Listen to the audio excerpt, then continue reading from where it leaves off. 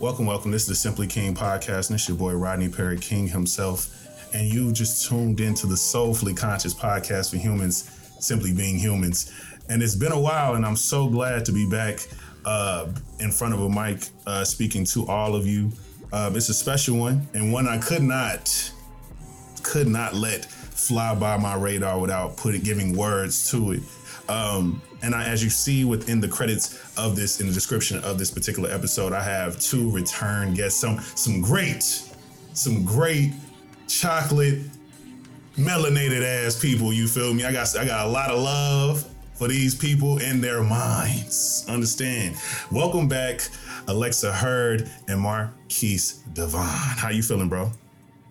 How you feeling, girl? Feeling, bro. And how you feeling, Alexa? I'm feeling great. You feeling great? Feeling good? Feeling great? That's good. For all of you who may not be aware, may be new to the podcast, you can check out both of their episodes. Just, going back into, the archives to check out some of the things they've done. Alexa not only is so a learned, graceful woman, also she moonlights as a cinephile. You know what I'm saying? So go tap in with her. Go and follow all the things on the description. And Marquise is not only an educator, but hell of a content creator as well. And I appreciate you so much for all the work that you do too. But we are here to talk about a very difficult thing. As you see within the description of this episode, we are truly attempting to analyze and speak to the current events that is truly, of all intents and purposes, violence within the Black community, this intra-violence that keeps occurring amongst Black men, to Black women especially, and Black people all around. So first, before we get too deep, I want to speak to how we even got to this point. I want to speak to how the entertainment industry even got to this quote unquote predatory nature in the first place. I would love to, pass it to Marquise and tell me, when did you first notice that there was something possibly wrong with quote unquote hip hop culture, with quote unquote, when was your kind of light bulb moment for you where you realized oh, I thought this was just a song, or I thought these were just people who were having fun. Now I have different eyes the way I'm seeing this. This doesn't seem like a quote unquote fun thing that's happening that I'm witnessing. Do you remember that moment? Honestly, it's my mom listening to DMX and 50 Cent. Really honest. Because she said, she was a huge fan of them, but she was just this is why it was something, bitch. And for my mom, that's a big trigger. So she was just it's always difficult, hearing other men refer to women as bitches. And so she was just though I appreciate their music, for her, she's always just but can you not call us that? There's more than that. So I think it was Missy Elliott that she was listening to, who was I'm a bitch, and had the song out. And to me, that she was just I like how she's doing this. And so hearing how my mom's relationship to it was, and she was raising 4 boys. So I'm just all right, so I know what we shouldn't call women. But to me, witnessing that, and it was an age I couldn't fully conceptualize. I was probably 8. Yeah. But hearing her just kind of talk around one, what men used to call her, but also hearing it in the music that was also playing, it was this weird moment of just I was well, why do you listen to it then? She was I still like to, get down. And so she liked to turn her brain off every once in a while. Yeah. But it was really watching my mom's reaction to it, but also experiencing her be called a bitch at such a young age. And that's it grew into a boundary I have. Just don't call women out their name. My students hear it from me all the time. My friends hear it from me all the time. Just don't do that around me. Don't do it, period. I'd rather you just not do it at all. So I think from very young, I didn't know what it meant at the time, but I just knew something felt wrong. So I think that's probably my earliest thought around it, but it was through my mom. Okay. I love that was the response, and what an East Coast response to that. You know what I'm saying? 50 Cent and DMX is a very hardcore ass response to that question. Alexa, do you remember or recall any particular moment where you realized that this quote unquote culture of hip hop, if you will, was a little bit more than just quote unquote, graffiti dancing, rapping, DJing, and spray painting. You understand? When was it that you realized that there was something a little bit more sinister a part of it too? When you grow up a girl, you always know that, like the monster that is misogyny that is out there, whether you have the word for it or not. But I think like the moment for me was maybe when I was like maybe 12 or 13 and I was watching I Love the 90s or some sort of like show about the 90s and hip hop on like VH1 or something. And they talked about Tupac's conviction for sexual assault. And I remember thinking about how, like, I'd grown up in a family where, my mom didn't listen to like a lot of rap music, but she did listen to Tupac. And like, even my grandma liked Tupac. And it's like the idea that somebody who had positioned himself very much as a figure of like Black power and Black resistance was also an offender of women and had been violent towards women. And that was like the first moment of many moments where I would find out about men who stood up for Black power would be violent towards Black women. But I think, like learning that about Tupac was like a real like moment for me. I appreciate you. I appreciate that example. And I love that you both had very interesting examples. Hold on. Let me make sure. What's you guys' age differences? What's your age, Marquise? I'm 28. You're 28, and Alexa, how old are you? I'm 29. 29. Okay. So 28, 29, 30. Funny.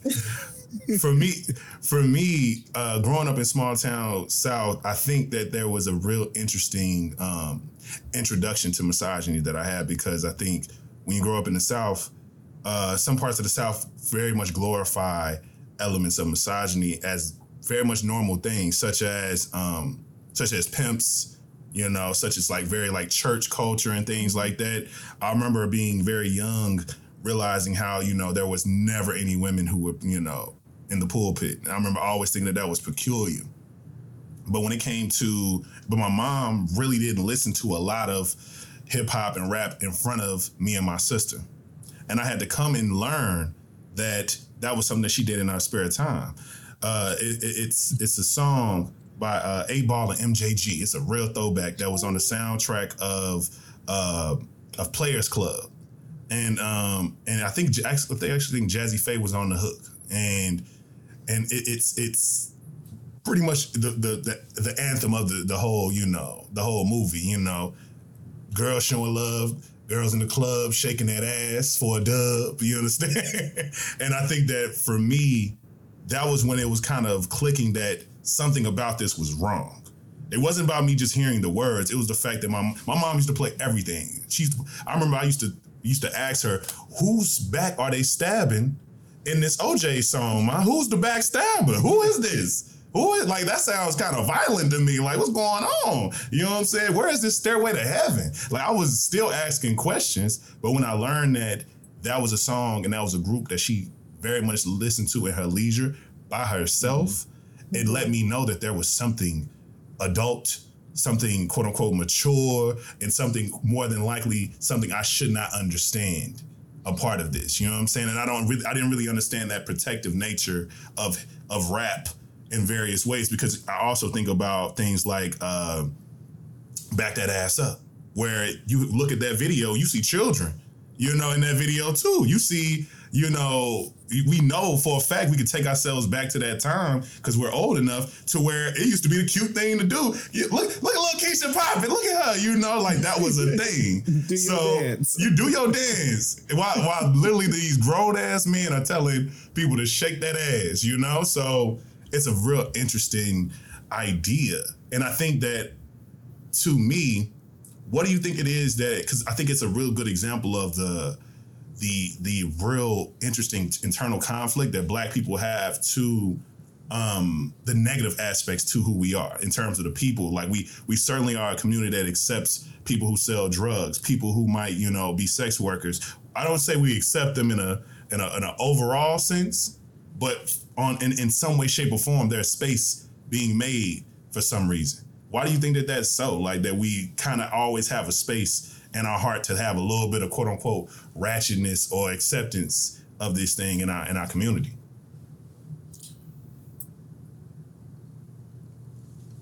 I'll go. Yeah. Yeah, no, I think there's an acceptance because we understand. I think we also have this understanding of people have to do what they need to do in order to get by. Yeah. So I think it's like a little bit of circumstance. Yeah. I think the other piece to it too is like we know these people like in different capacities. So there is, to me, I think there's still like a level of empathy that we do have.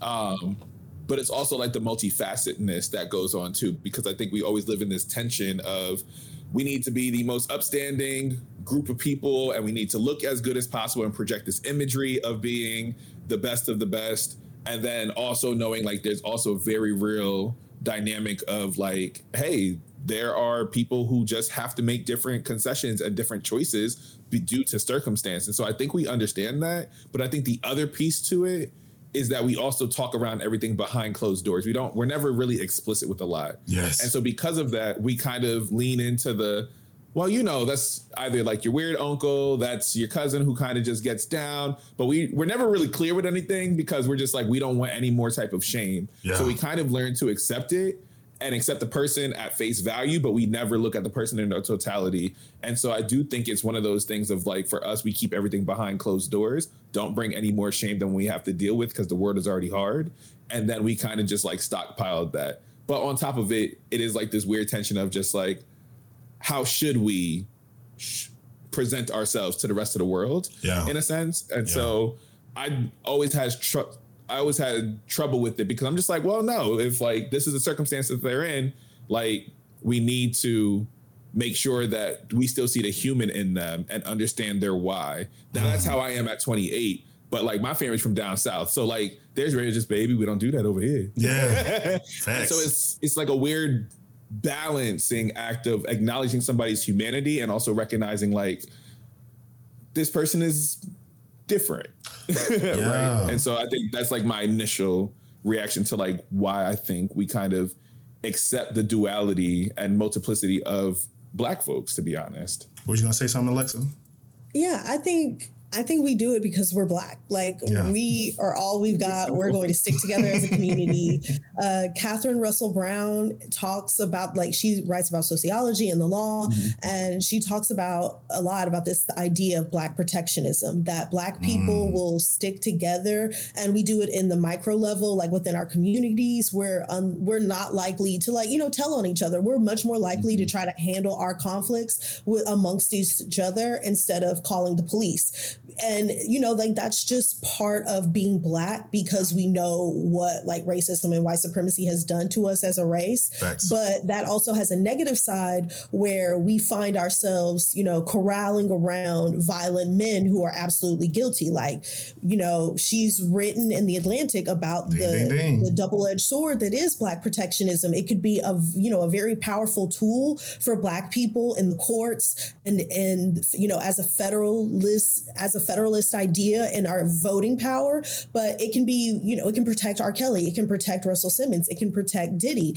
And it's a very dangerous game for us as Black people, because like I said, we're inherently galvanized to, we're inherently called to protect each other. Yes. But the protection of each other oftentimes does harm to, the most vulnerable of us. And the most vulnerable of us is oftentimes women and queer people in our communities. And we have thrown them under the bus in many ways. Yeah.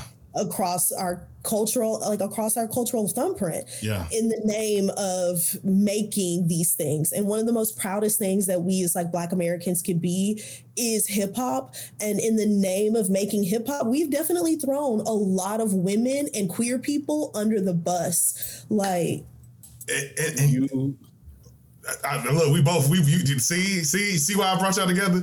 I'm telling you, you activating the hell out of me right now, because my mind is firing on a million cylinders. But I want to point out one thing that you spoke to is that, to me, I think that it's so incredibly interesting that in all of these, like, it's 50 years of hip hop right now, this year. And in the story of this 50 years of hip hop, when it's been illustrated so many times, you can watch any hip hop documentary talking about the beginnings of hip hop. The biggest part that they glaze over always when it comes to the story of hip hop is where they got the music. Where was the music that was played and that came, quote unquote, popular, that could be played in these parties, in these, in these little, community style DJ led, MC led parties? So much of that was disco. So much of that was music made for and by, Black, queer, and trans people. Mm-hmm. And so many of those people within that community were femme, were non-binary, so many different things.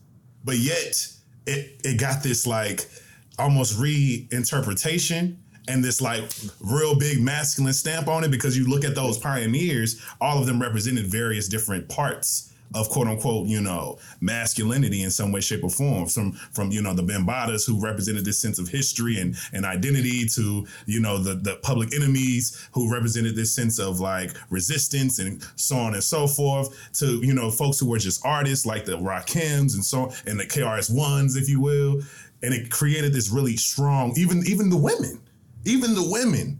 There was no sense of like, I think that's why people like a Little Kim were, yes, you could say she was revolutionary for her leaning into being this kind of sexual and fashion icon, but also too, she was kind of the first one that was able to really be as feminine as she wanted to be. She didn't have to kind of find this fine line of like dressing up in a certain type of way, wearing baggy clothes, doing these certain types of things. She was able to exist as this, feminine presenting person, not somebody trying to like fit into the mold of what quote unquote hip hop has been, So that's so interesting. But what were you going to say, Marquise? You were going to respond to that?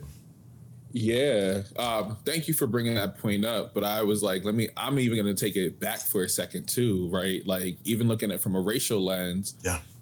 We look at blackness and we default that to the masculine, right? Yes. So anybody, the darker you are, the more masculine you're presenting, X, Y, and Z. So I think that's one piece.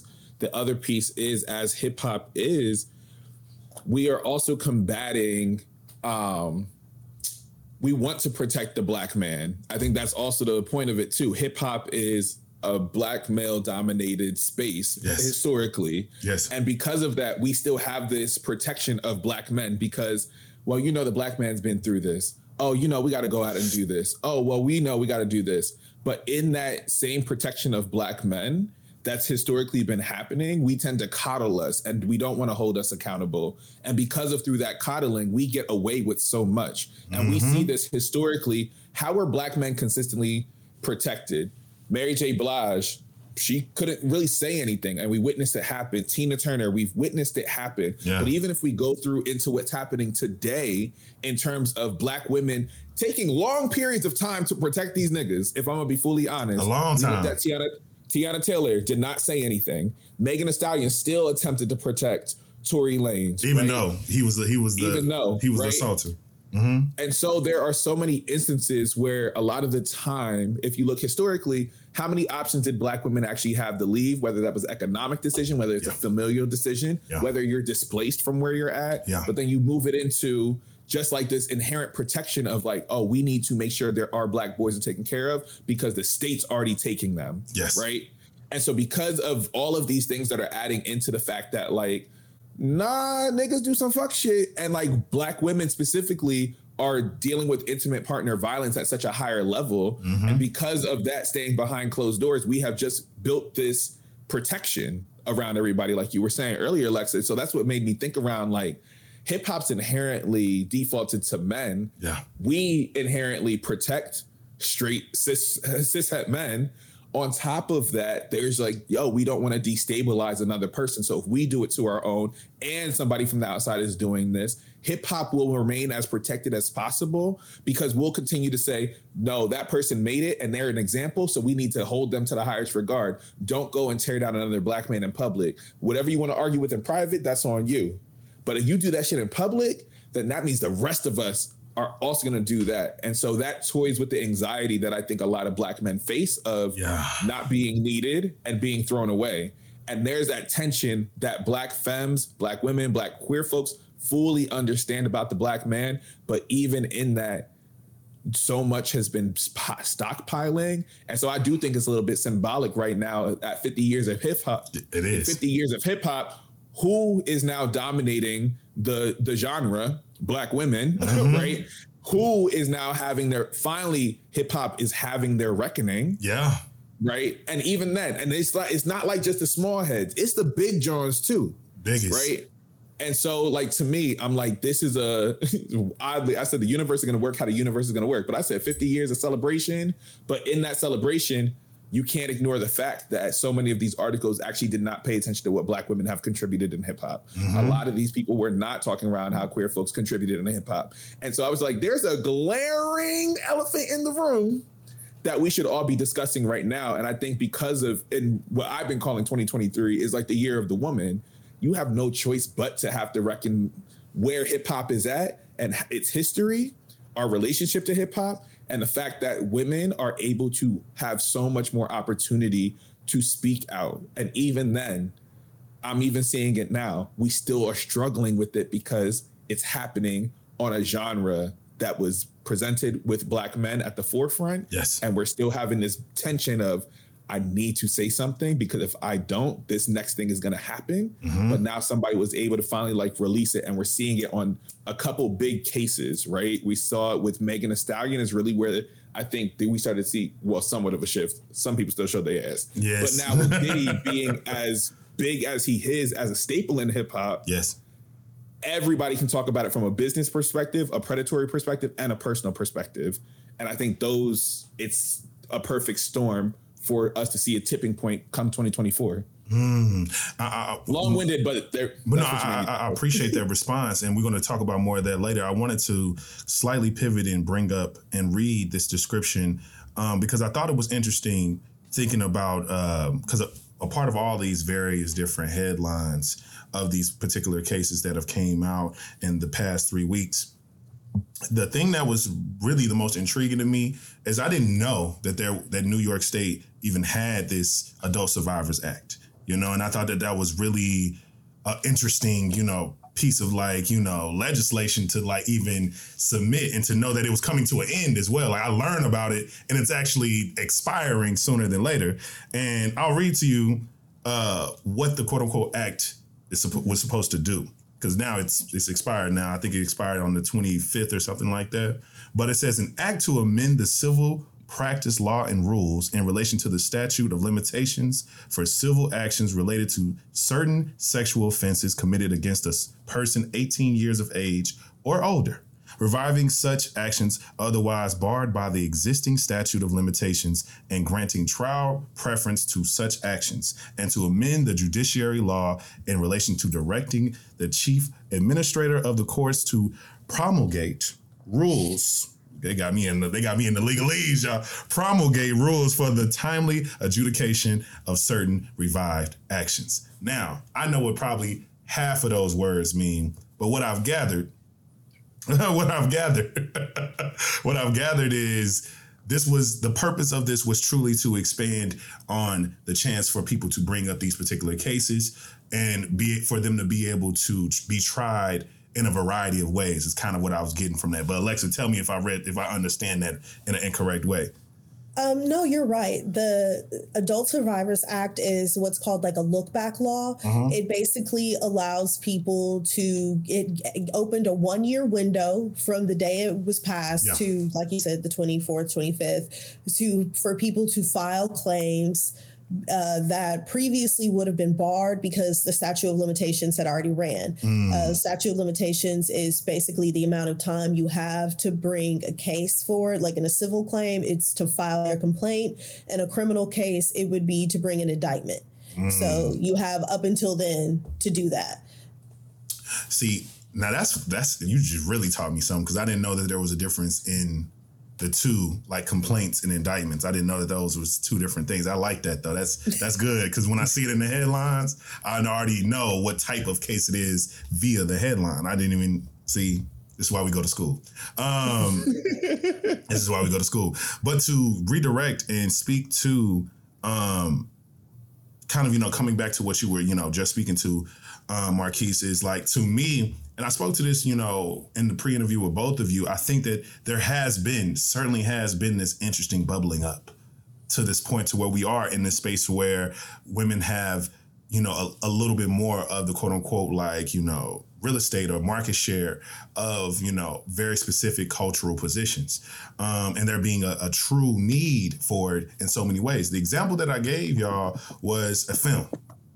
For everybody who may be, who may be watching, there was a film that probably, you know, aired on TBS a little bit, reruns back in the early 2000s to 2010s, a movie called What Women Want, featuring Mel Gibson. They actually did a remake of this film with, I believe, Taraji?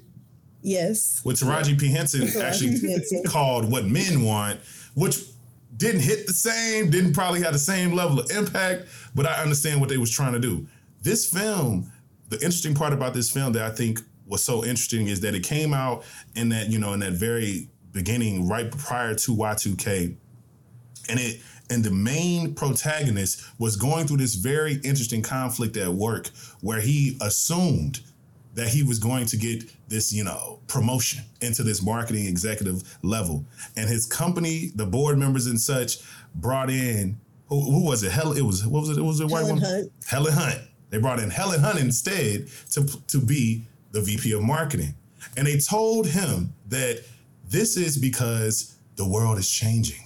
It's not about, you know, a good shave on your face and a clean shaven face. It's about, can we get a good razor that gets your legs smooth? It's about women are the main, you know, the main consumers of most things. They're buying the groceries. They're buying everyone's clothes, everybody's clothes, not even just women's garments, but the men's garments too. So we really are selling to them than more than we're selling to the men in general. So you don't understand women, obviously.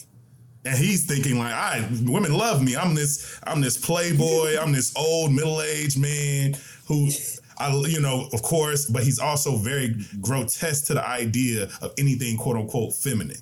And the movie attempts to try to make him quote unquote get a taste of his own, you know, sexism, I guess, by the only way that he's going to really ever open up and see women for who they are is if he has to hear their minds, has to be able to be telepathic in some way, shape, or form, and understand that, oh, they're lustful too. They be hitting on guys. Oh, they be looking at my junk, and we're more alike than we think. It was silly as hell. But I think that was a good depiction of the times and so many people realizing that things are changing. Women are getting way more influence and you can't cut them out because they were getting more jobs, they're getting more money, they're able to gain more positioning. They don't really quote unquote need men as in prior decades to have a house, to have a car, to have a bank account, if you will. So after 20 plus years of that being the kind of cultural shift that was basically being captured, here we are where you can discover a new, female rapper every day. Now we even have, even more queer rappers that are very, very openly queer as well. Rapping about they niggas. Rapping about whoever they is that they fucking, if it's everybody. And they having the hits too. It's good shit.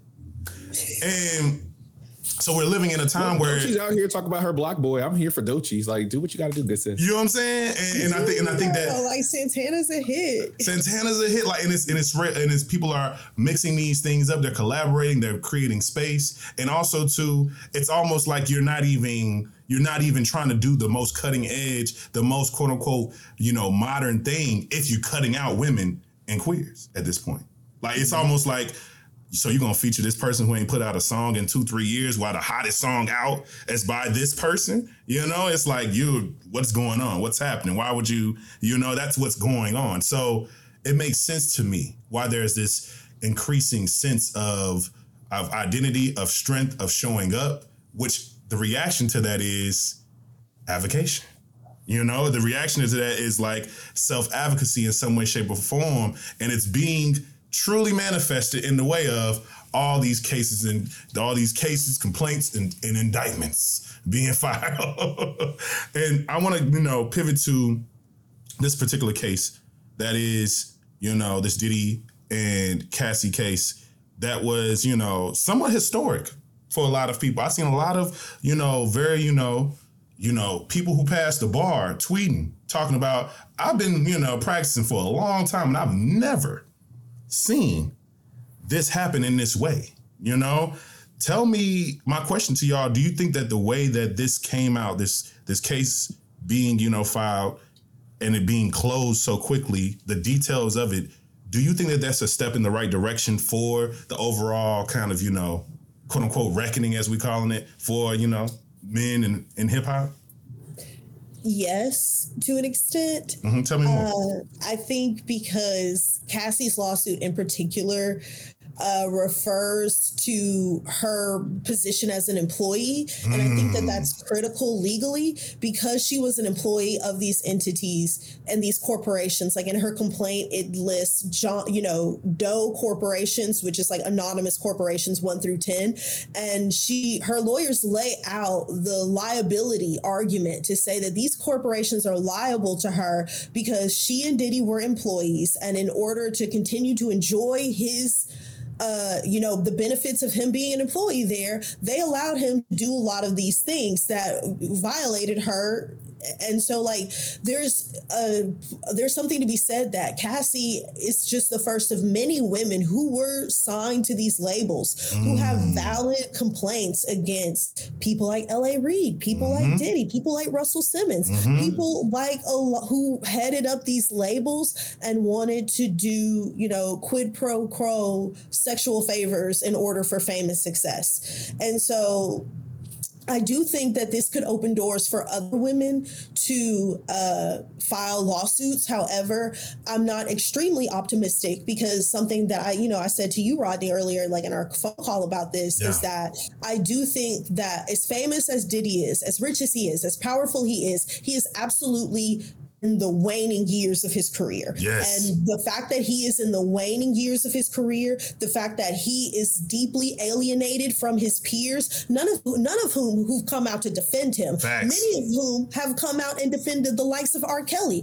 That speaks to how deeply alienated he is from his fellow famous peers. And so I think these two things are serious contributing factors as to why this moment of reckoning is able to happen to him, because many people galvanized around Russell Simmons and they facilitated him fleeing to Bali while he ran out the statute of limitations on crimes. They helped him hide money. And then when he came back to America, they invited him all to their parties like nothing had happened. So I don't think that there's anything that is unique about these allegations specifically about Diddy that is just making people be so up in arms, because it seems for the most part from the reaction, everybody believes this. And these are things that people already believed about Diddy prior to these complaints. Facts. So the fact that, these allegations are terrible doesn't exactly give me a lot of hope that there will be a big moment of reckoning for other men in hip hop.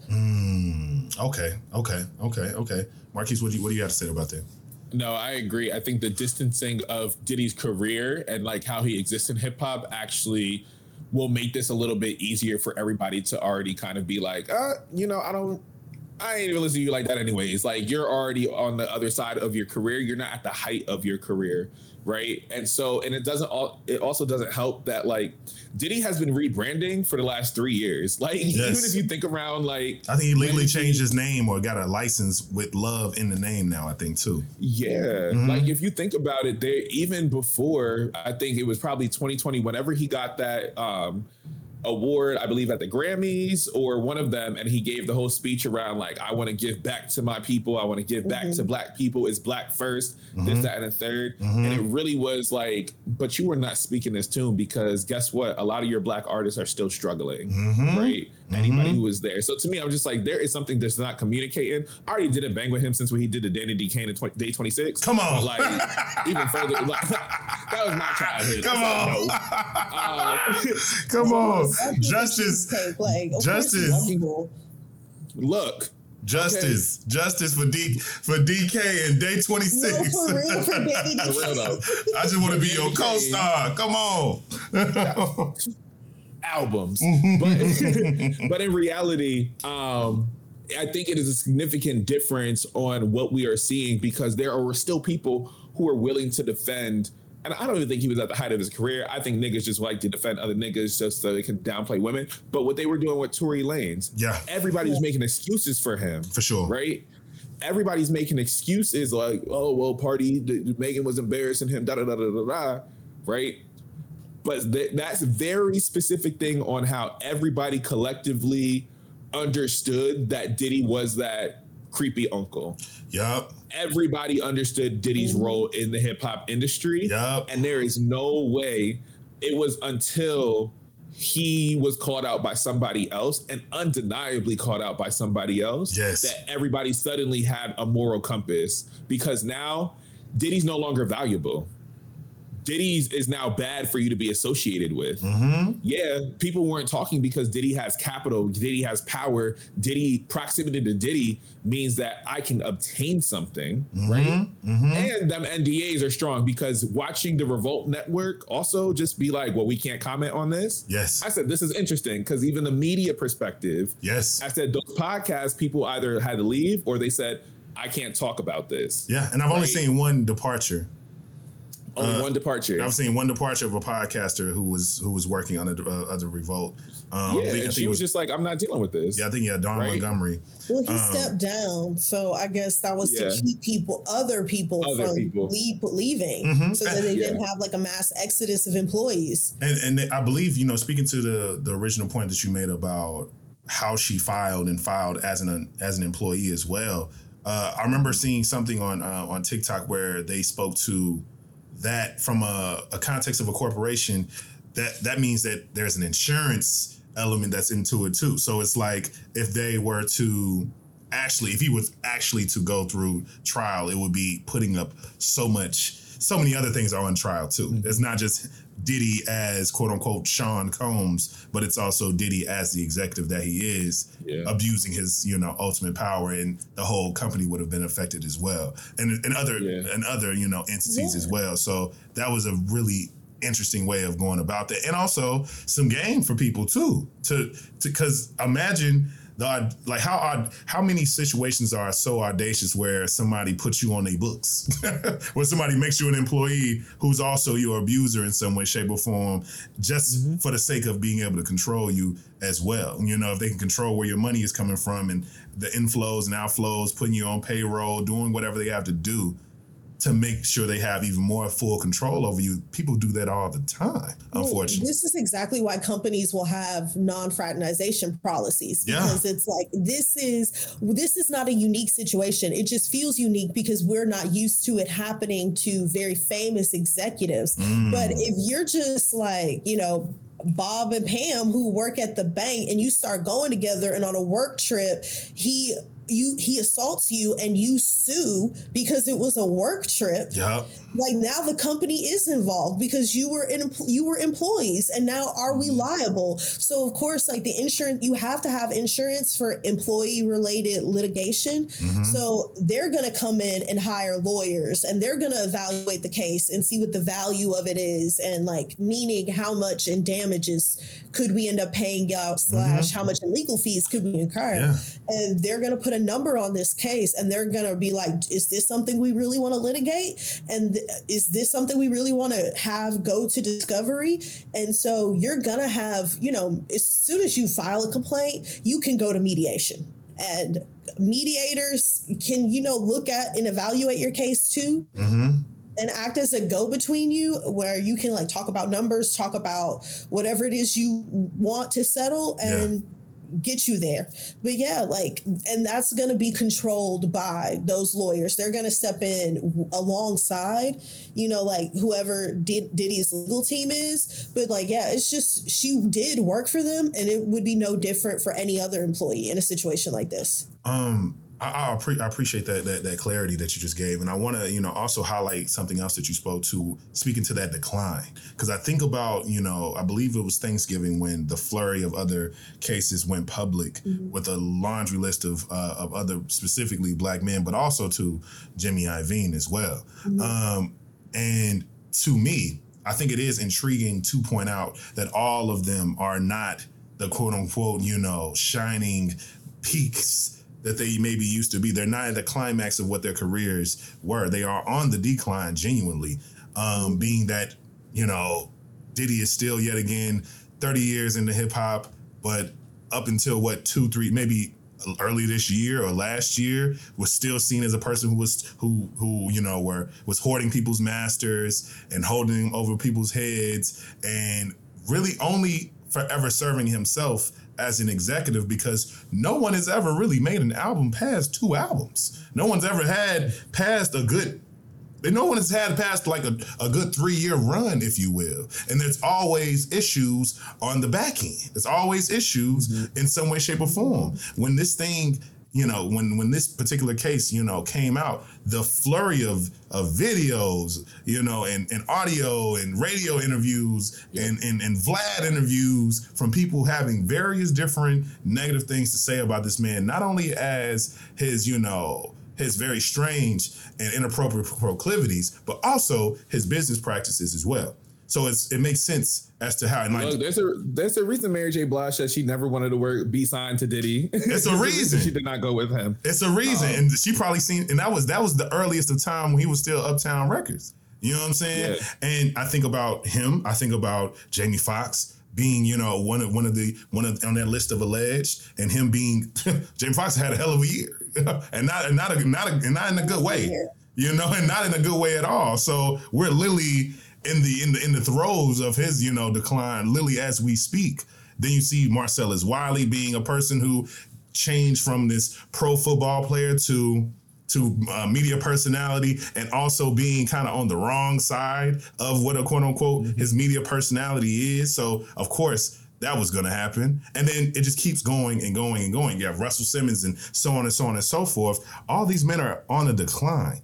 What do you think it is about that, you know, that particular point that makes, I guess, this armor or these cases stick a little bit differently? Why do you think that there's connection to filing these cases or bringing these things up now versus whenever other times? R. Kelly as well, because when has, you know, from the time that, you know, 2019 when that documentary came out, prior to, R. Kelly was low. You know what I'm saying? He was very low. People were not still getting quote unquote hits from him. You know, he was very much this kind of, you know, pariah of sorts that people kind of, you know, didn't want to talk about as much.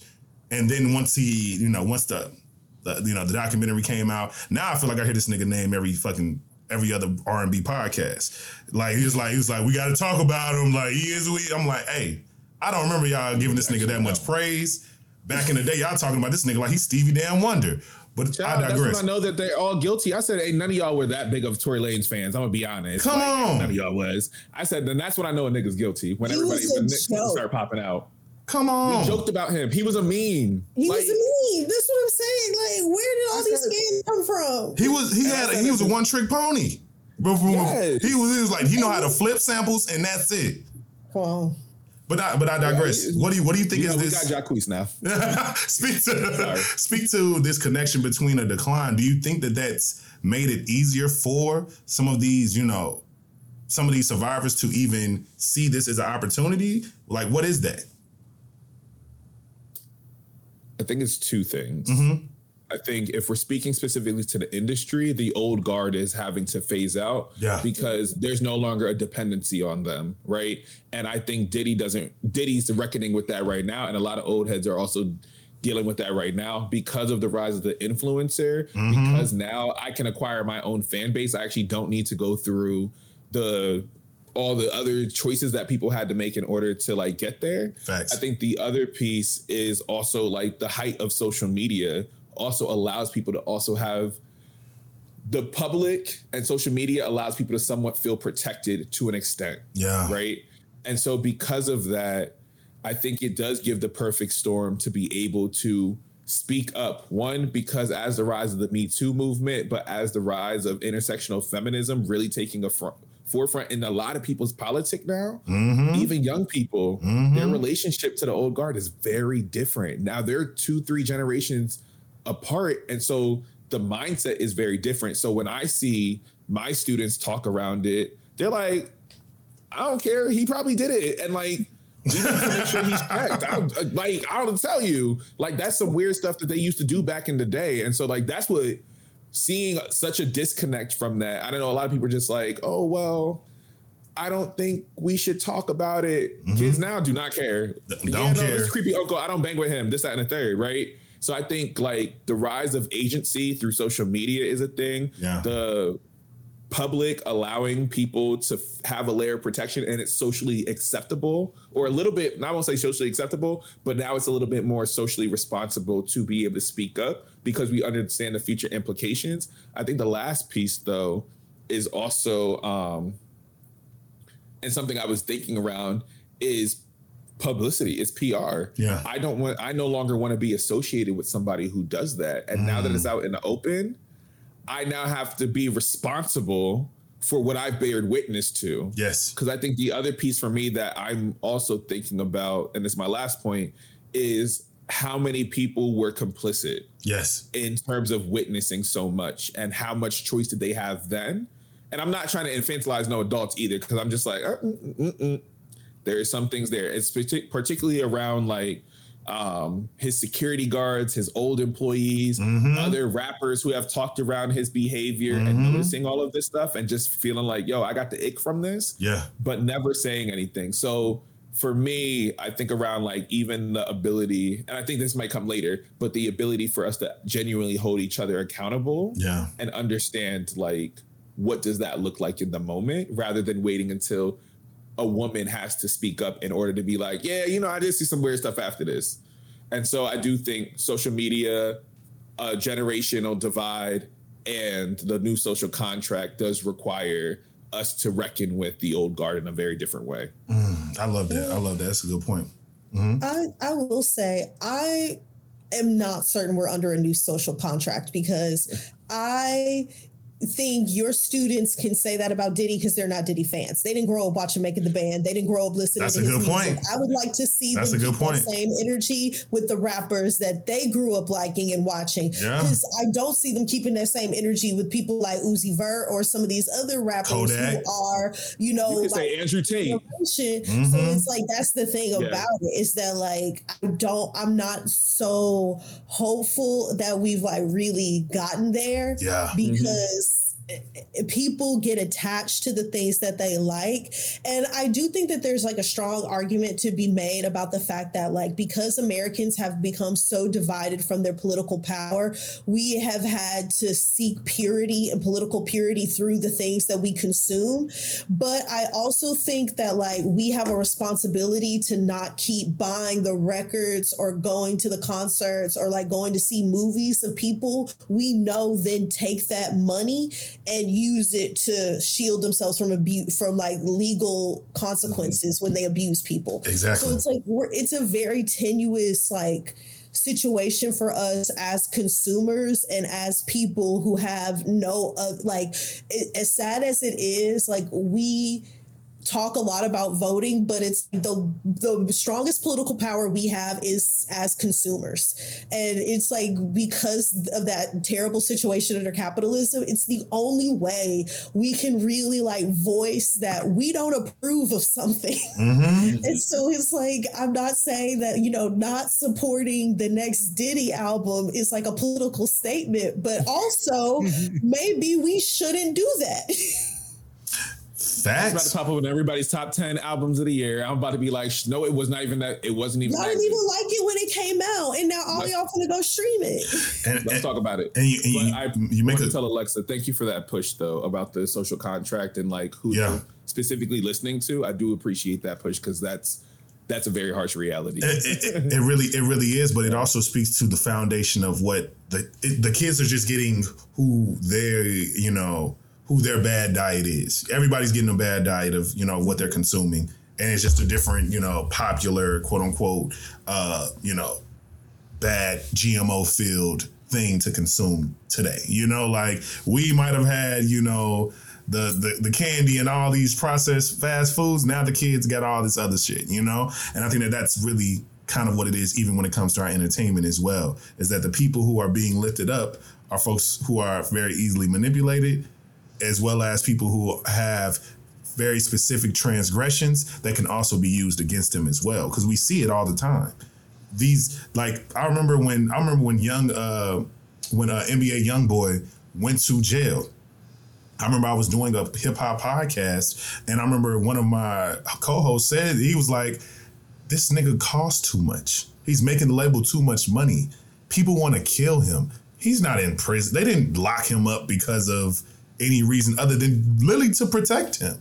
If he was out in the world, hence why the man literally lives in Utah right now. You know what I'm saying? It's like, he's not he's a person who they can utilize and puppeteer because they know they have particular things on him to continue to control him, but also allow him all the space and resources to continuously promote violence as well. So it's like this real interesting circle of things that the corporations try to make themselves seem like they, we're supporting artists. We're supporting artists. I appreciate you saying that too, though, Alexa. But I wanted to, speak to when these things come out. Ever since, social media, the internet, if you will, has came into the forefront of what we know as a form of communication. There has always, always, always been this very interesting tribal reaction, this polarization. Every time these types of incidents come onto our screens, it's always, we need to hear the other side, hear the man out. We don't know the full story. We seen imagery that literally justified the feeling that this nigga Darius Jackson is a weird nigga when he said that you're a mom. Why the hell would you wear this to a Usher concert? And we literally were all witnessing this very clear proof of abuse from this man. And there's still some room from thousands of individuals who believe y'all don't know his side of the story though.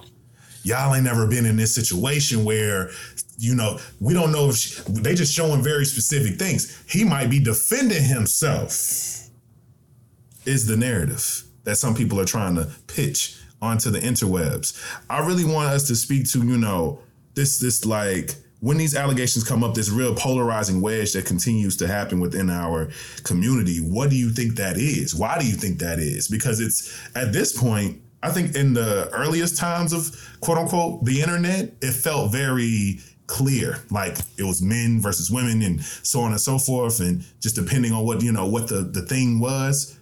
But now in the 2020s, the lines are all blurred. I see everybody and everyone finding cop and pleas. I see women defending these men. You know what I'm saying? I see everybody defending people and everybody, trying to speak to and be on the right side of this and really see this for what it is too. So speak to that. Why do you think that this particular sense of polarization happens in the way that it does, particularly with our community? Because I really would like to know what y'all think. Did you want to go first? I think it happens in all communities. Like, I think the same thing happens like in white communities. Mm-hmm. If you follow pop culture, like in general, when these allegations happen against white men, like, lest we forget the way middle-aged white women acted over Johnny Depp last year. Like they were rabid in trying to attack Amber Heard. So it's like, I think this is just, this is how misogyny works. This is how patriarchy works. Like, people are going to defend men and blame women because it's, more comfortable than to say this person I had a crush on for years is a violent abuser, or the person who made my favorite record of all time, my favorite CD album of all time is a monster. It's just easier the human mind cannot comprehend. Okay. What would you gonna say, bro? I think niggas are defending their friends, and this way they can signal to their boys that this behavior is okay. I love that. I love the simplicity of that because. No. Go ahead. Yeah, no. You'll go. I'll pile on right after. No. All I was gonna say is I love the simplicity of both of your answers because for me, I think I've growing up in a small town, everything feels like a big mountain and hill to me. So it's hard for me to have affinity for things that are always feel like they've always been beyond me. And I think also too, I've never been the type to idolize people past their humanity. So I know that anybody and everybody is capable of extremely deep, evil things. And then you can't be that surprised that somebody who quote unquote has money, power, and influence can also commit, heinous acts. So for me, it's kind of like, okay, y'all, is it that far-fetched to think that a motherfucker who makes songs about, nothing but sex literally has us all playing this real weird game of calling him daddy? All these various things happening live in our face. Is it that far-fetched to believe that these people are also Alexa, please. Nuts? Because it's like, this nigga's sick. Like it's big. Like I can't. Not him? Him? It couldn't be. What Huey say? We get it. The nigga can sing, but he needs to go to jail. And I mean, there's like a societal desire to want to associate wealth with purity because it's like we all aspire to wealth. We want to be wealthy. He said that like wealth is bad and people acquire wealth and power in order to exploit people around them. What would that say about our economic system that is built on the private acquisition of wealth and power? So it's like, it doesn't work for it calls into question our like fundamental beliefs as a society. Yes. If we start to like question the ethics around a person having that amount of money and power. Yep. Yeah. And go ahead, bro. Because it breaks the aspiration. It breaks the dream, right? And a lot of us do see like, whoa, how did this person obtain this much wealth? I must follow the same path or I must do something that's similar. So what behavior gets rewarded? And you know what? Honestly, I'm having like a real time moment right now because I'm also thinking around like as an educator, we tend to reward bad behavior in order to get the student to comply, right? And so a lot of my kids see, hey, I noticed that this kid, every single time he wants to get out of the classroom, he starts to lash out. Now we're going to assign him a one-to-one. Oh, in order for him to like calm back down, let's take him to the gym. A lot of people see this as reward. So we teach how to reward bad behavior, and then other students will model that because they're seeing this as a privilege. Yes. They're seeing this as, oh, this isn't a space for help. And so now it's making me think about to the larger context of like, we continue to see bad behavior be rewarded. And so what is the easiest way to get that? Copy and paste. Let me continue to add on to this bad behavior. And because right now we're not, and you look at it through the algorithm, you look at it through any of it, we're not actually seeing much more of the positive identifying males or male figures or men like really be pushed to the forefront. Of course. And I think me and you've talked about it before. Like, for sure, our content is not going to reach the masses in a way that Kevin Samuels did because we're not pushing drama. We're not pushing mess. We're speaking on a space of accountability and affirmation, right? That's not fun to talk about. It ain't sexy. Fun. Yeah, the media runs the same gamut. Let me tell you, being in Philly, let me tell you everything that's wrong in Philly. And then there's a quick moment to talk about the good. And then let's talk about all the bad all over again. Right? So we do this dramatization because humans are addicted to drama. Yes. And so if we see drama, bad behavior, and an algorithm that suppresses anything that counters the narrative that is being spun, it's a recipe for everybody to start engaging in bad behavior because, hey, I'll get wealthy this way, I'll get power this way, and ain't nobody gonna say anything to me because I've seen everybody else get away with it. The nigga down the street, the weird uncle that we all just kind of deal with, and the creepy nigga down, like it.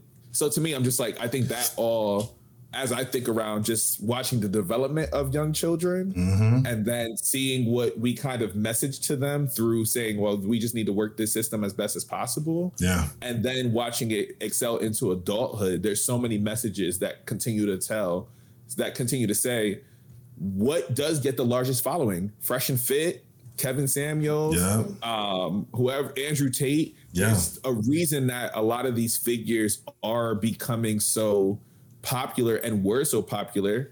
The other piece is that we're in the era of the agitator. We no longer, as we are watching a shift happen, we're trying to go back to a very conservative nature and go back to what it used to be, because we don't know how to exist in what is ultimately going to end up coming of like, oh, we need to have this reckoning, which means we need to be responsible and accountable in a way that we don't know how to, right? Or don't want to be accountable in that way. Because now I have to look at myself and reckon with myself, like, what did I do to cause harm?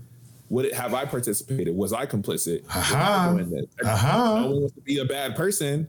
But in reality, now that you can acknowledge something, now you can see it, now you're responsible for it. And I think a lot of niggas just don't want to be responsible for their boys. A lot of people don't want to be responsible for themselves. Yes. And then ultimately at the end of it, and I think, like I said earlier, I think the underlying anxiety around Black men for us is that we don't want to be thrown away. Yeah. Right.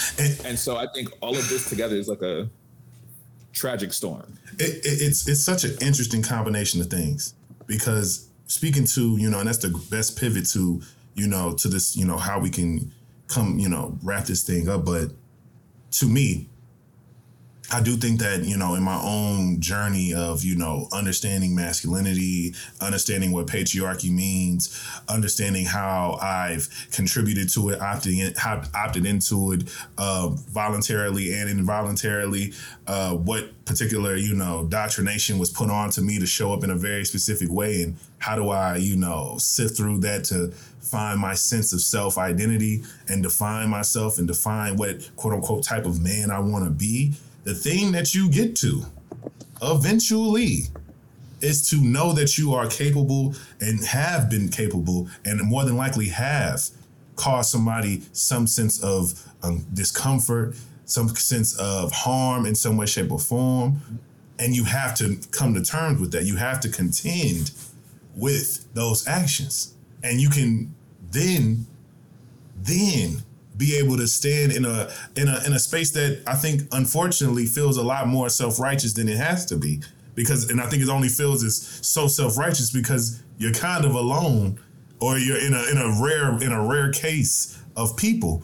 And unfortunately as well, there's people cosplaying as these self-righteous individuals to make money, to gain the favor of women, to gain the favor of various things. Therapy, and it's wrapped up. I've said it, and I've literally tweeted about it. It's something that truly grinds my gears on a consistent basis when we're talking about being within community and meeting new people and various different things. I do it diligently and try to be as graceful as I can about it when I go into new spaces and places, making who's in that room feel safe with me in that room. But understand that shit is still tiring as fuck. I don't want to even have to that. Wouldn't like for there to be a precedence as to why I have to do this, as to why I'm being questioned in a particular way, as to why I'm having to be, ask particular questions or being brought into particular conversations to show that I'm not, quote unquote, like these niggas. You understand? Because I get it. From an appearance, from a just a assumption context, a lot of people show up a lot of ways. You got to make sure, who the fuck are you? Because you could be these niggas. And if you are these niggas, I don't want you to be here. Or I have to find a way to make sure I can exist in this space with you safely, because some people don't even have a choice to kick my ass out, so they don't even have the power to kick my ass out of the room. And that's the unfortunate part of it all. But I wanted to spend the rest of the time, speaking to Black people, genuinely, I think that Black people, and especially Black men who have genuinely caused harm in our community. And I think it's something that me and Marquise actually kind of spoke to in that episode we did together. Where it's like there's this interesting sense of existing, because these things happen. It shakes us up. It divides us as a community in so many different ways. And then we have to live amongst these people, they're not just going to jail for these things. They're not, Diddy is very well free to do what he wants to do at this quote unquote point right now. There's only a handful of people who have been met with very specific consequences for harming somebody within the community. So there's still so many people, and not even talking about these public figures, but private citizens as well. How do you believe, like, what do you think there is a way to even attempt to, coexist? Because we have these tropes such as the creepy uncle, and we have the quote unquote the acquitted. That's what I like to call them, the acquitted, if you will, where it's like they were alleged to do this, they went to court and they got acquitted, and so it's like, y'all let that shit go. When that's the only time that black people kind of believe in the law, is when a nigga don't go to jail. It's like, look, he beat that case, he didn't do that. Man. He beat the case. Or they don't even say he didn't do it. He beat the case. They couldn't prove it. Mm-hmm. Or the former incarcerated, who have definitely caused harm in some way, shape, or form, and still have to yet come back into community in some way, shape, or form. And we know what they were incarcerated for, and we know clearly that they did it in some way, shape, or form. Not talking about the people who are unjustly accused and have to serve time and all those different things. I think that that's a little bit easier to handle. But we know, people do know who their particular, who the assailant was in murdering someone and doing this and doing that, especially when it's a familiar sense of violence, in a domestic sense of violence. If people who have been incarcerated for those things getting out and coming back into community. Let's talk about that. Like, what do y'all think? What actually can the hell we do to even approach that in some type of productive way? Because I think that that's something we still have trouble with.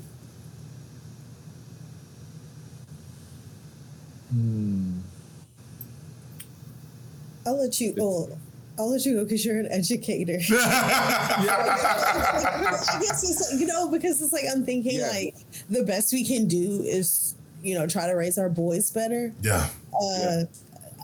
People are not doing a great job of that right now. They're letting them have unfettered access to the internet. That's not great. But I do think it starts with raising more empathetic and more conscious children. Yeah.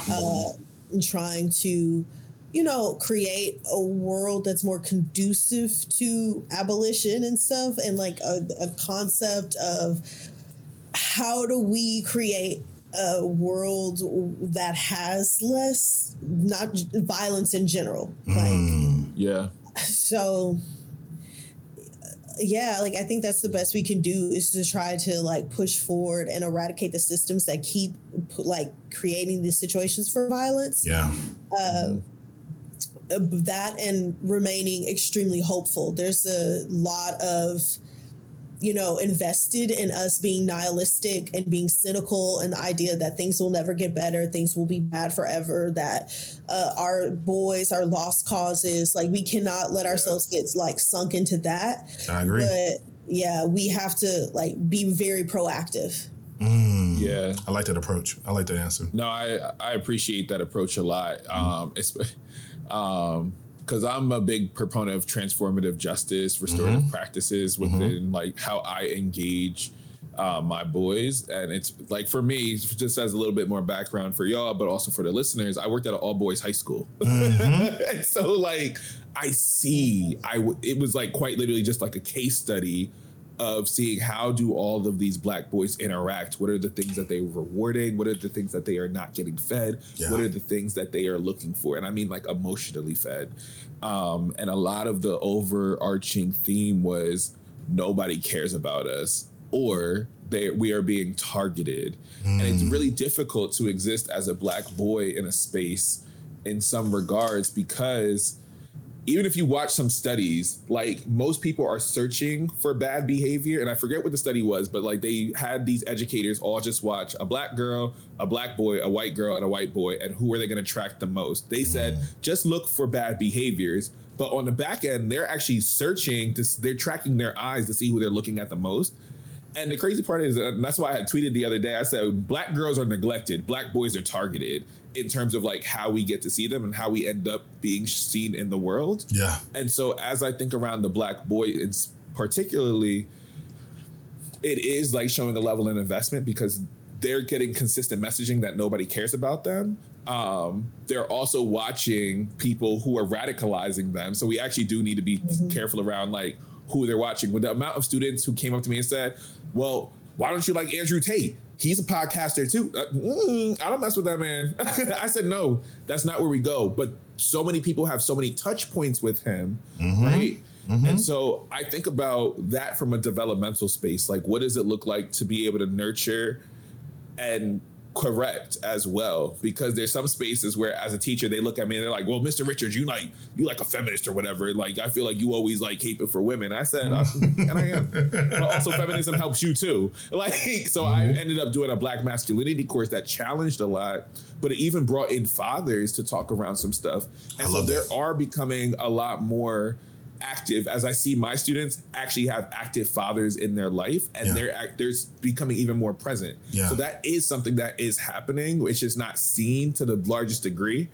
And the other part for me is now thinking around like, how do I coexist with somebody who has caused harm, right? What happens when they are reintegrated back into community, and what does that look like? Reintegrating back in community means that you do not actually have to interact with the person that you caused harm to. Facts. Like, that's the one I think people need to be able to understand. Facts. I think the other piece is like, when they are being brought back in, there does need to be a time period where they can actually like enter back in and understand like what is safety look like. But that requires a much larger communal buy-in that people just don't have time for.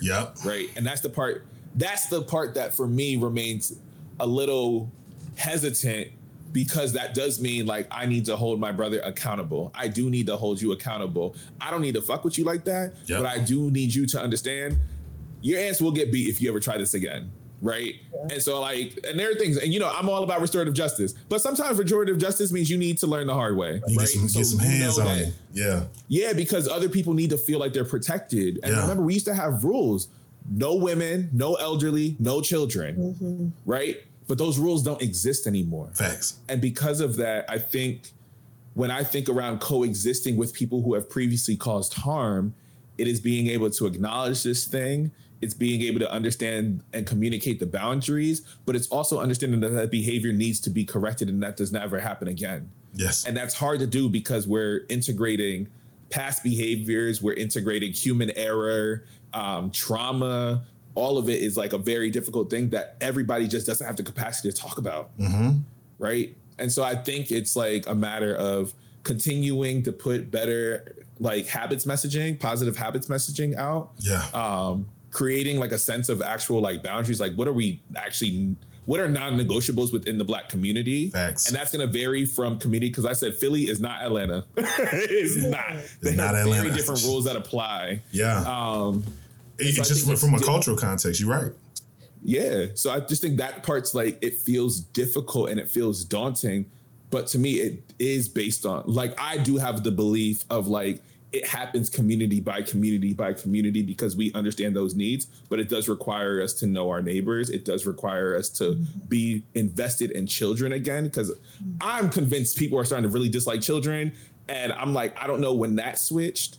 And so there's like a lot of mechanisms that happen, but being in education and seeing, and specifically working in an all boys space, there's so much course correction that I have to do. And there's so much understanding of the resentment that Black boys are carrying, particularly towards Black women and their mothers, that extends out to other Black women in their lives. And I think that's a very hard thing to reckon, because some kids don't even have the emotional vocabulary to articulate what are they particularly feeling in this moment. And so I'm the social emotional learning guy. I teach them their emotional vocabulary. I need more people to be able to be invested in that. I feel that. And finding organizations that allow for mentoring again, because mentoring programs are on the decline. They're cutting out after school programs. They're doing all the stuff that allowed people to have a sense of a moral compass and opportunities to not engage in violent behavior and be able to critically engage with each other. And so long-winded, but I think it does require us to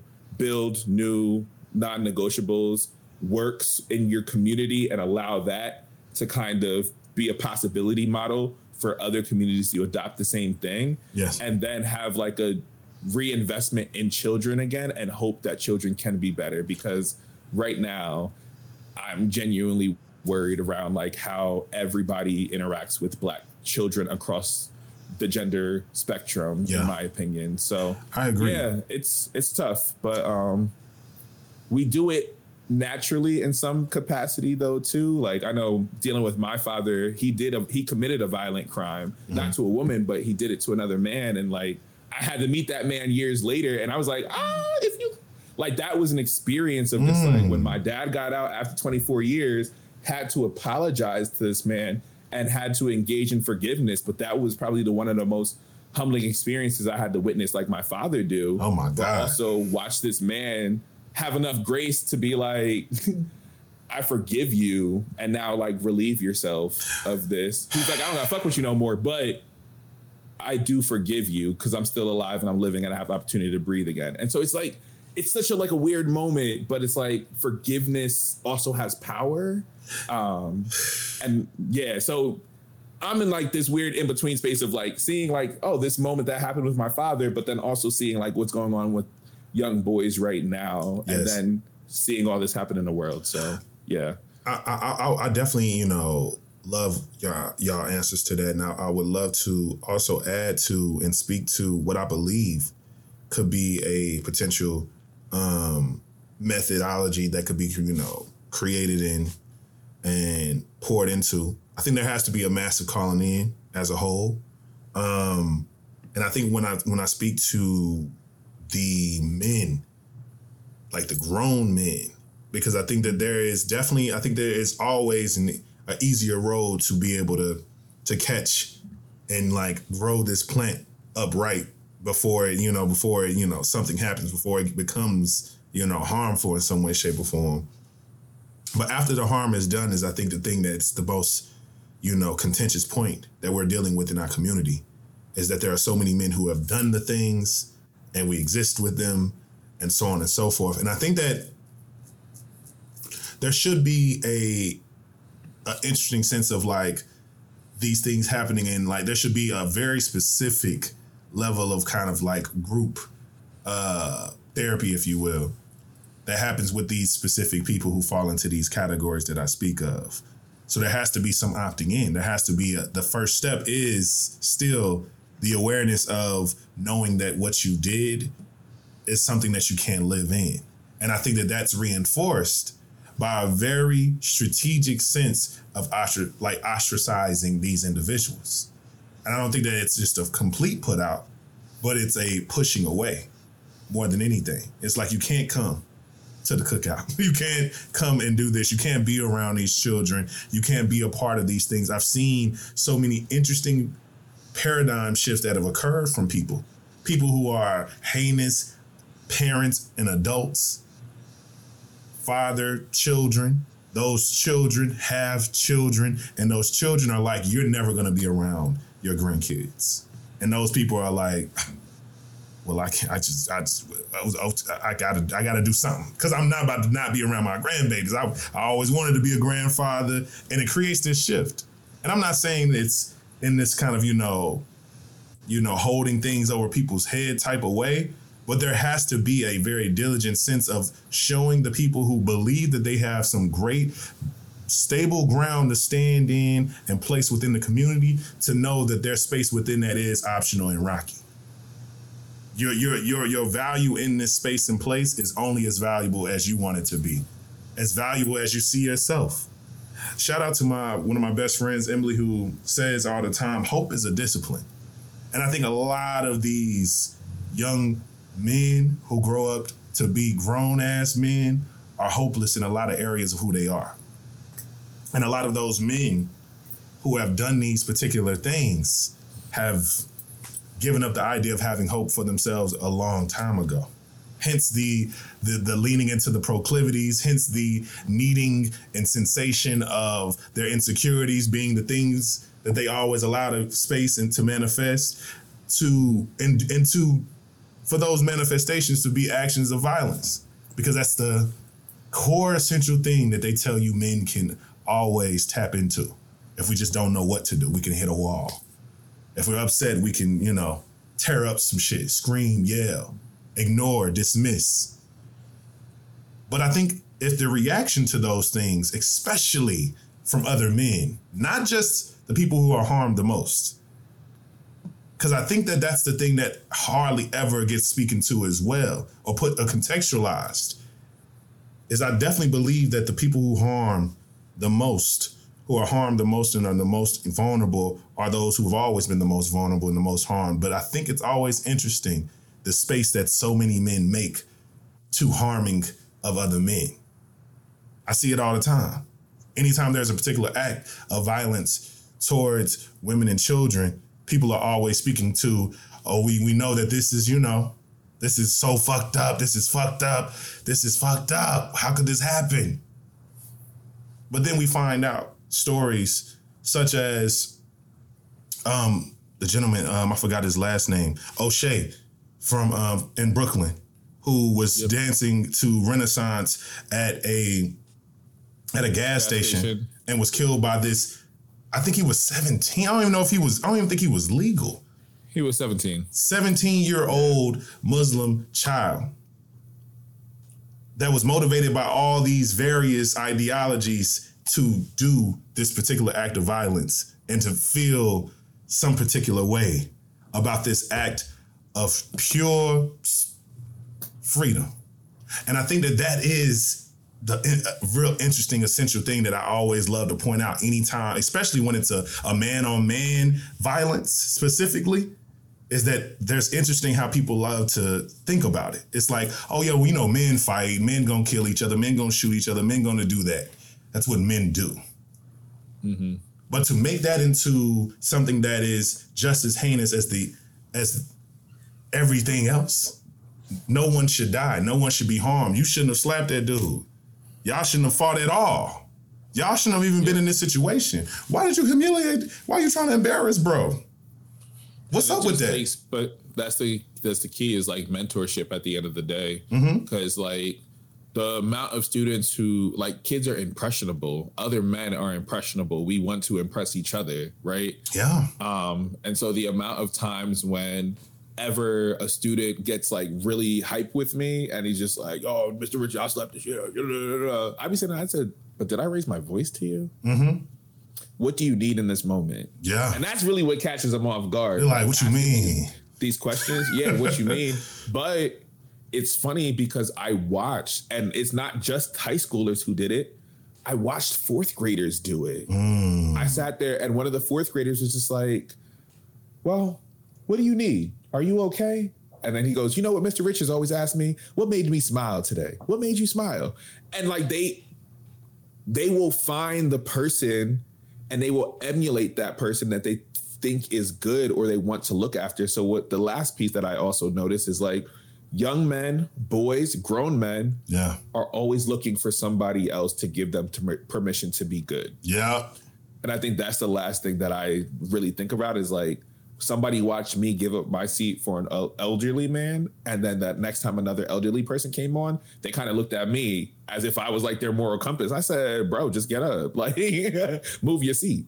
And so I think that's the last piece I'm thinking around is like the fact that a lot of us as men are looking for permission to be good and see that goodness is rewarded is the last thing I think. And I think that I'm so glad you say that because that's exactly where I was going, because I think that if we make it into a mountain that's hard to climb instead of a road that we can drive down, then it's going to be what that is. It's going to be hard. It's going to be this shift.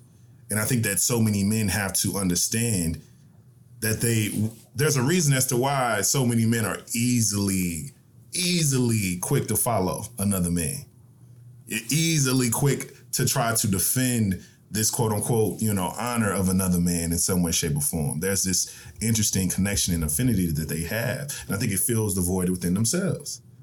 Mm-hmm. So I feel that in the shift in this process, I think it could be something that could genuinely shift everything and turn everything to another side. And, the suggestions that you all have, I think can certainly be implemented. And I believe truly, though there being a calling in and those practitioners of, those mental health counselors and various individuals who can be in those spaces where they can compartmentalize and be helpful, in those spaces where you can speak to, why did you do this to this person? whoever that person is, whoever that victim was of your particular type of violence. What made you do that and actually not be alone in that room, to feel a little bit more supported in that thing, and that be where they get that healing from. That be where that work starts, because they got to do it at some point. Because if they're going to be around, we can't just throw them away. And we can't also create an idea of there being no level of particular retribution in some case or some degree. Even if that is what it has to be, it's like, look, you're going to forever be a recluse. But for people to know that you're doing the work is way better. You're doing way more than you think, than you being all of community, because you've harmed so many damn people. Because that's how you manage that. You know what I'm saying? If you fucking Henry Kissinger, yes, you got to live under a rock, my nigga, if you come back into community. If you've harmed that many people, yeah, that's how we know you're safe. You don't want to be around people. That's it, you know? But before we close out, I would love if you are, if I can, get any particular words, any, closing words of what you believe is, what you believe is hopeful to come from these particular acts of things, and like ways that we can really come together, I guess. I would love to know what you really hope to see in the coming future, because in the coming future, that feels like it's going to, improve the quality of this experience of life that we have. I hope other states are encouraged to pass similar adult survivor acts. Mm-hmm. I know other states have attempted to, and it's failed in their legislators. But I hope that this, starts an legislative process that gets other states to pass similar legislation. In New York, 20% of the lawsuits that were brought underneath the Adult Survivors Act were brought by people who had been in Rikers. So a lot of these lawsuits are actually being filed against large, entities like the states, the Catholic Church is a big target of these sorts of adult survivors acts. So stuff I do hope that this will, encourage other people to come forward, other people to seek some sort of legal retribution, and, tell their stories. Mm-hmm. And to add to that, truly a reaction of protection happens when these stories come out, because I understand that a lot of people choose to, go under Jane Doe when they file these particular things. But some people aren't that fortunate to be able to keep their, anonymity in some way, shape, or form when they do these things, unfortunately, because the damn internet is terrible, and people dig up things and find out things and connect the dots, and sometimes they don't even have the right person, but still make somebody's life kind of miserable because they believe you the person who did it. I could tell. I've seen this picture before. I've seen this thing before. I know who you are, and it's a terrible place. So I hope that that's also what comes with that as well. What about you, bro? Yeah, no, Alexa, thank you for you're wonderful. Yeah. And I think for me, as I think around it, is getting more men who are responsible with platforms, but also men who are responsible in community to really talk to younger boys around what does this actually look like? Yeah. And don't do it from a space of pointing fingers. Don't do it from a space of defensiveness. Really do it from a space of what can we learn from this? Mm-hmm. Right. I think that is what is missing, is the genuine connection and investment. And yeah, I hope, and from a media's perspective, I do hope that more people feel responsible and compelled to really seek out genuine expertise in terms of what this looks like, and find and be able to share so many more resources in terms of what women need. Anybody who's been harmed by a very similar thing also are needing in these moments too, and just listen. So I think listening will allow people to get new information to then move in a different direction, and hopefully a positive direction. I agree. And to answer my own question, I guess I hope for there to be a genuine cultural shift of men to understand that accountability really does something for you too. You know, I've seen it in practice. I've seen it, you know, truly benefit me in the progression of conflict, small and major in my life. You know, even romantically, shit. You know what I'm saying? Like in your life, you being able to say, you know what, I did that shit. I have no justification. I thought I was gonna get away with it.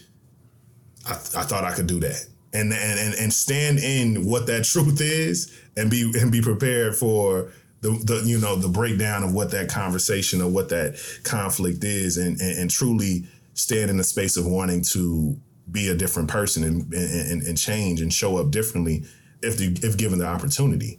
But nevertheless, to understand that holding yourself accountable isn't people allowing for you to show up any type of way that you want to. Is it you getting the space to say whatever you want and uncensor, unfilter, like, damn, what's the problem? It's truly people understanding that when you've wronged someone on their terms, on what they believe to be harm, to make space and to know that it's okay for you to fully not be able to understand the place and space in which somebody can be harmed by you. But it is your responsibility to see it as harm for what it is, because that's what it's being called in that moment. And for you to genuinely make space for it. And I think that's something that a lot of men have a lot of issues with, a lot of problems with. It's like, well, I ain't intend to hurt your feelings. I didn't intend to cause you harm. I didn't intend all these things. And you know what? It doesn't really matter. I don't give a damn. Like, a motherfucker is still harmed by what you did, regardless of what this intention is. And I think that there needs to be a shift in what that is, and what that is from a communication context, a behavioral context, and just an emotional context. Truly. I really thank y'all for giving me y'all time, having this deep ass conversation with me. You feel me?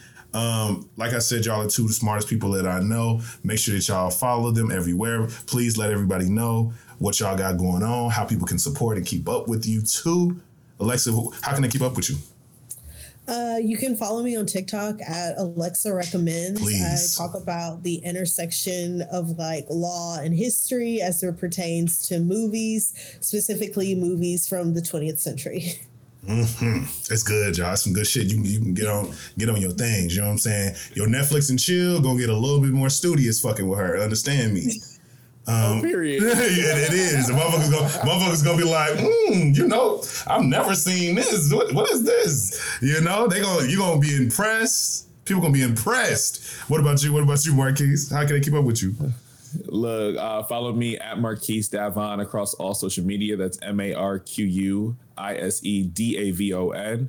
I'm also the host of Keeping It a Bean Pod. So there you can find authentic conversations, storytelling, interviews, all over a cup of coffee or tea, whatever you prefer. So we out here in these streets. Come on. You can see all the details to be able to keep up with them in the description of this episode.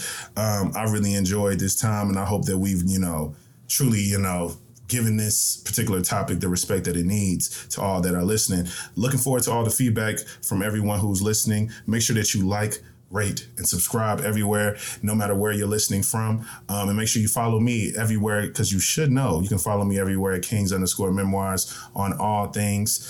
Make sure that you tap that subscribe button and keep up with all the things that are coming. Getting to a close of the year, and I think that, it's some real cool shit happening next year. I'm so excited, so glad to kind of, deliver some new things y'all way. Make sure that you also, if you need any particular, digital marketing or creative production assistance, you can check out all of those particular services at www.lifeisking.com. Appreciate y'all so much. This has been the Soulfully Conscious Podcast for humans, simply being humans. They have been Alexa Hurd and Marquise Davon.